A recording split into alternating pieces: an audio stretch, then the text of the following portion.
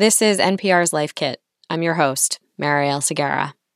And today, a little later in the day than usual, we have a very special episode for you. I'm feeling a little nervous. If you don't recognize her voice, that is former First Lady Michelle Obama. She's nervous because she's about to embark on a tour for her new book, The Light We Carry, Overcoming in Uncertain Times. And the book is very Life Kit. This book is my best attempt at offering people at least a look into my toolbox, the practices and habits, the people who keep me balanced. And hopefully it'll start a conversation, because I think that that's a lot of what we're feeling. We've been locked away from one another and we're feeling disconnected, and we need to get back together and uncover ourselves with each other and figure out how do we adapt in an inevitably uncertain world. In the book, Obama shares wisdom and stories from her life. A big theme is navigating relationships of all kinds, with a partner, with your kids, with yourself. And like she said, she's nervous about being so open and vulnerable. Did I share too much? How will people receive the truth that I have to offer? My hope is that people will find something useful in it. Today on Life Kit, my colleague and All Things Considered host, Juana Summers, talks with Michelle Obama about her tools for life.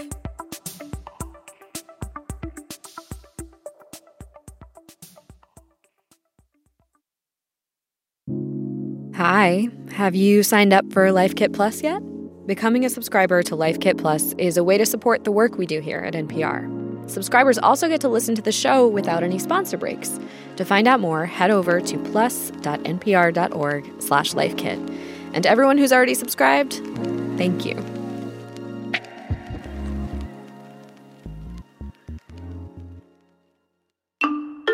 We all set?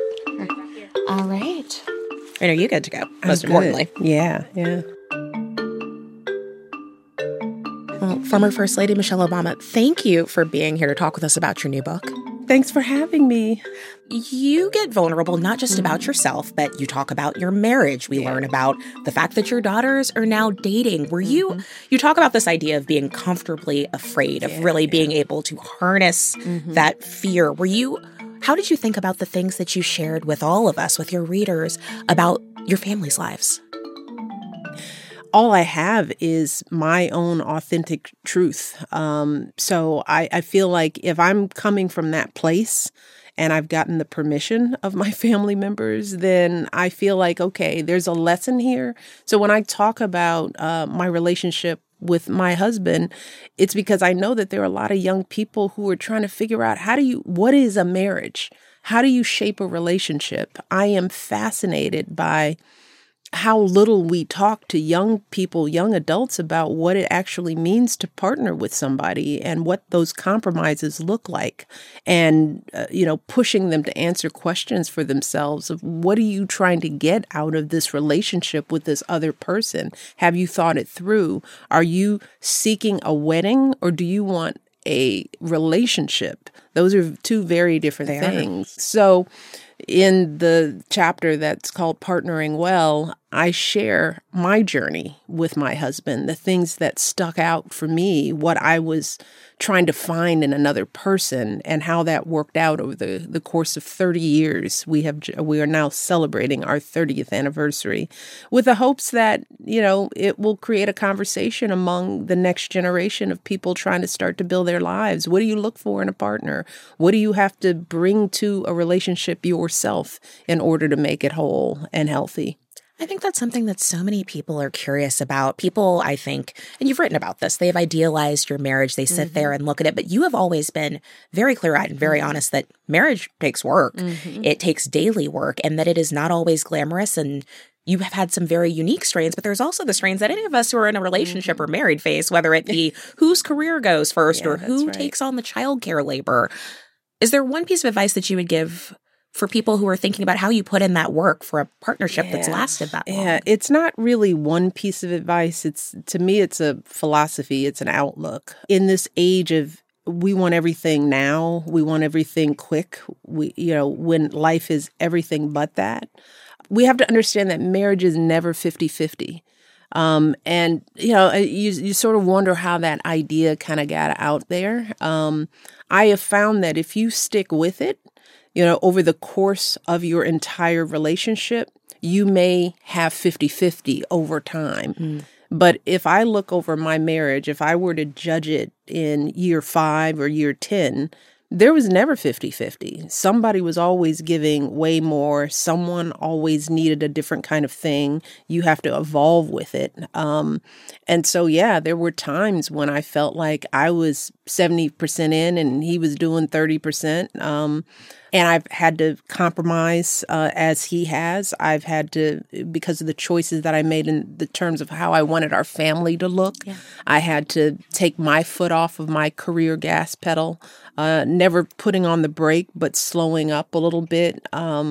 Those are the natural compromises that are required. And I feel bad when I see young people giving up on their relationships because there are periods of hard, there are periods of discomfort. As I have told young people who ask me about marriage, I was like, you have to be prepared to have long stretches of discomfort. And long, I mean, it could last for years.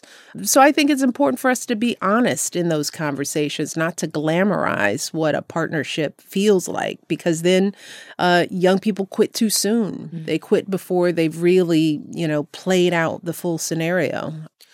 One of the things that I love that was a through line that ran throughout this book is the evolving relationships between parents and children, and particularly mothers and daughters. And you wrote a lot about your relationship with your mom, who we all know played a pivotal role with living with your family during your years in the White House.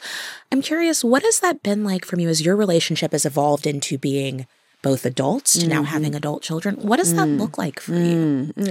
I think it's a beautiful journey, Something I admired about my mother is that, she had a clear philosophy about parenting, which is unusual for somebody of her generation. There weren't all the what to expect books and the Dr. Hootie-Doo books on how to parent, but there was just a common sense way that approach that she brought to parenting. But she always talked about, she said, I'm not raising children, I'm raising adults.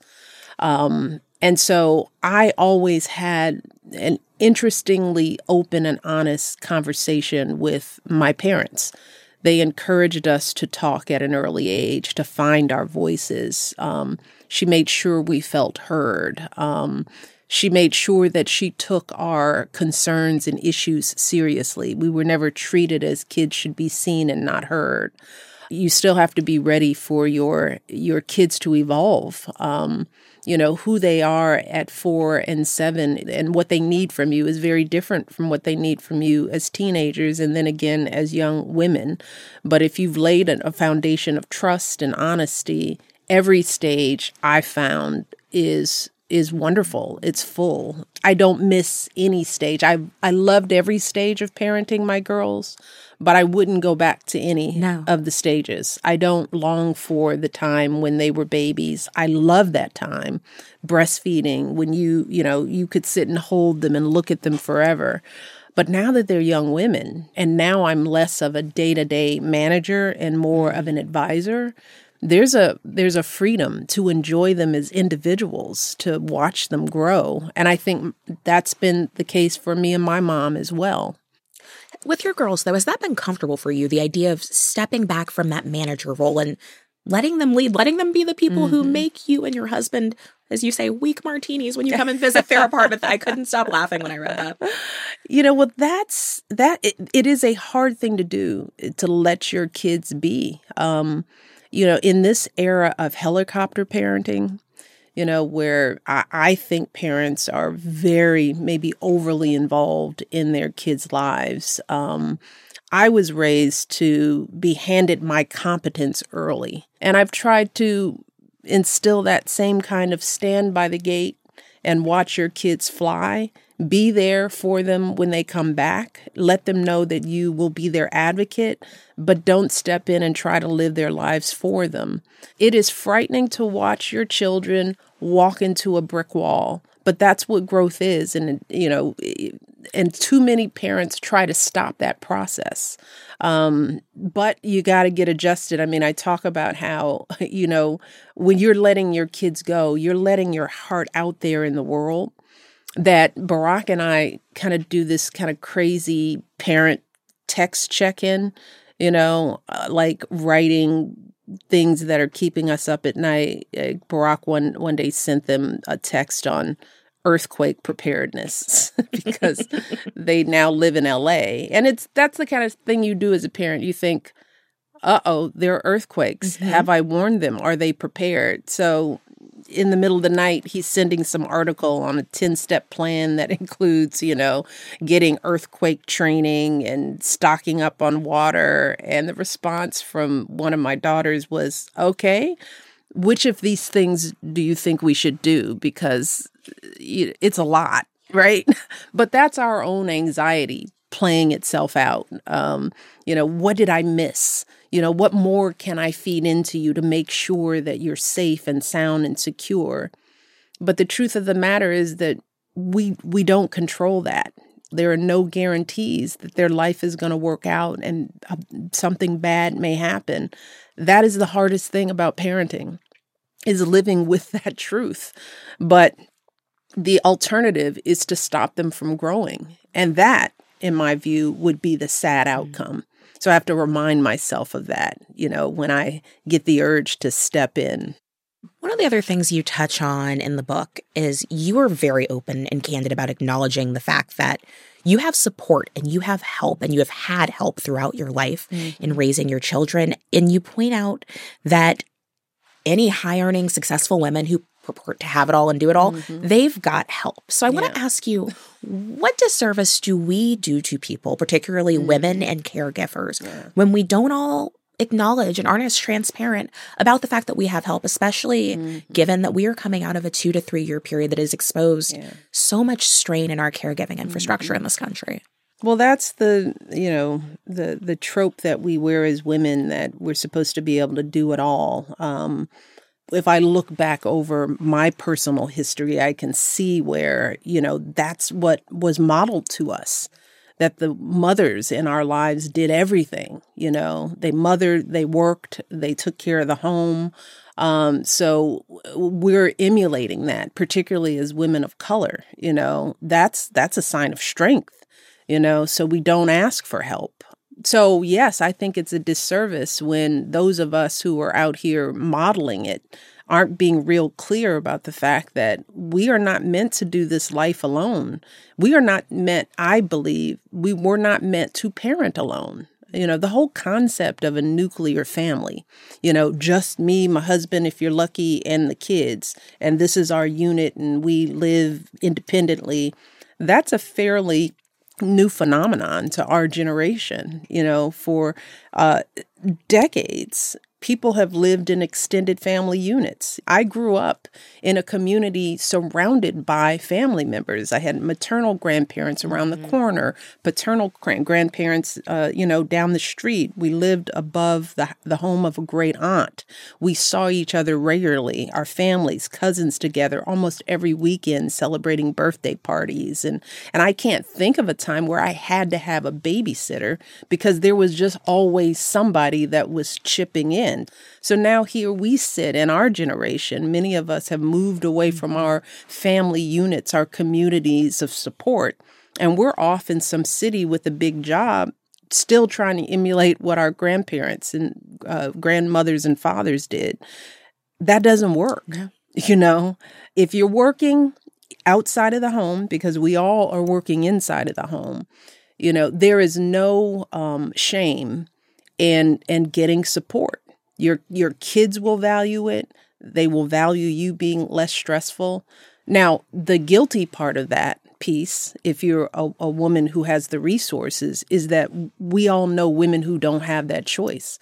So sometimes we hide it because it's like, dag, how am I talking about a nanny and a this and a that when I know that there are women, my peers, my cousins, who don't have that support. They're doing just as much as I'm doing, but they don't have access to affordable childcare. They couldn't think of having a nanny, you know.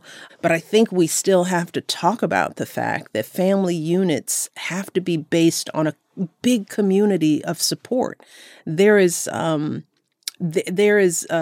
nothing particularly courageous about doing life alone.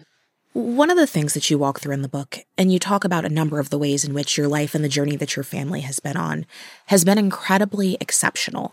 But you also talk about some incredibly relatable experiences, such as the isolation of being the only, whether it is the only woman of color, the only Black person in the room, of being the only person who didn't come from money at a college. And I wonder, now, all these years later in the journey that you have been on, do you still feel that way sometimes, and how do you deal with it? You know, honestly, of course, as Michelle Obama, you know, I feel it less acutely. But that's fairly recent, you know. I mean, when we were in the White House, we were the first and the only at many tables of power. But what I found is over time, and I write about this, is that we can't change that reality. We are still sadly breaking barriers, right? I mean, it is unfortunate that the percentages of students of color on college campuses is remaining relatively, sadly, stagnant. So how do we get through in the meantime? Because when you're an only, there's as I describe it, there's a feeling of walking around trying to navigate a town or a city with a roadmap that doesn't fit. You feel isolated and disconnected sometimes outside of your own body. What I had to learn to do was to first get out of my own head about it. Not easy, though. It is not an easy thing to do, and it takes practice. But for me, I have practiced trying to get out of my head for 58 years now. It is a daily reminder that I have to take the mask that I am trying to hold up on my face, take it down so that I can see what I'm doing. And by mask, I mean stop pretending to be something that I'm not, trying to fit in and leave behind the parts of me that make me real and authentic. Stop worrying about how I wear my hair and what somebody is going to think about it. You know, stop thinking about how I conjugate my verbs or what stories I tell about myself to make me fit into somebody else's world. We get in our way with that, but it takes practice. And I open the book by urging young people to read it, to understand that patience is an important tool in developing your own set of tools. What I am able to do now, the messages that I tell myself now at 58 are very different than what I needed to say to myself at 20. But I now have a lifetime of understanding that I have been practicing through being the only, of quieting my doubtful mind and then speaking up and using my experiences as the source code, as I say, to the power that I actually have and bring. You know, it doesn't happen overnight. But we have to keep telling ourselves, I am going to show up in the world as my authentic self, and that is good enough. That's the work that we have to do. Former First Lady Michelle Obama, thank you so much for spending some time with us today. Thank you. It's been a real pleasure. Thanks so much.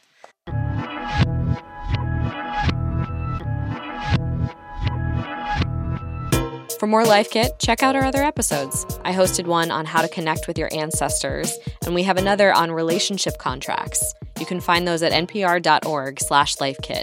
And if you love Life Kit and want more, subscribe to our newsletter at npr.org/lifekitnewsletter. This episode of Life Kit was produced by Claire Marie Schneider.